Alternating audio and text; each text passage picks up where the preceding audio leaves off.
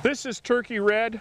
It's in the trial to show that we've made progress over time. It was brought to the Great Plains by the Mennonite farmers in 1873. It was the most widely grown variety up probably until the 1920s.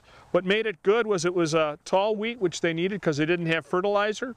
It was could take the heat and the drought of the summers and the winters that we had in the Great Plains. Here's an historical check.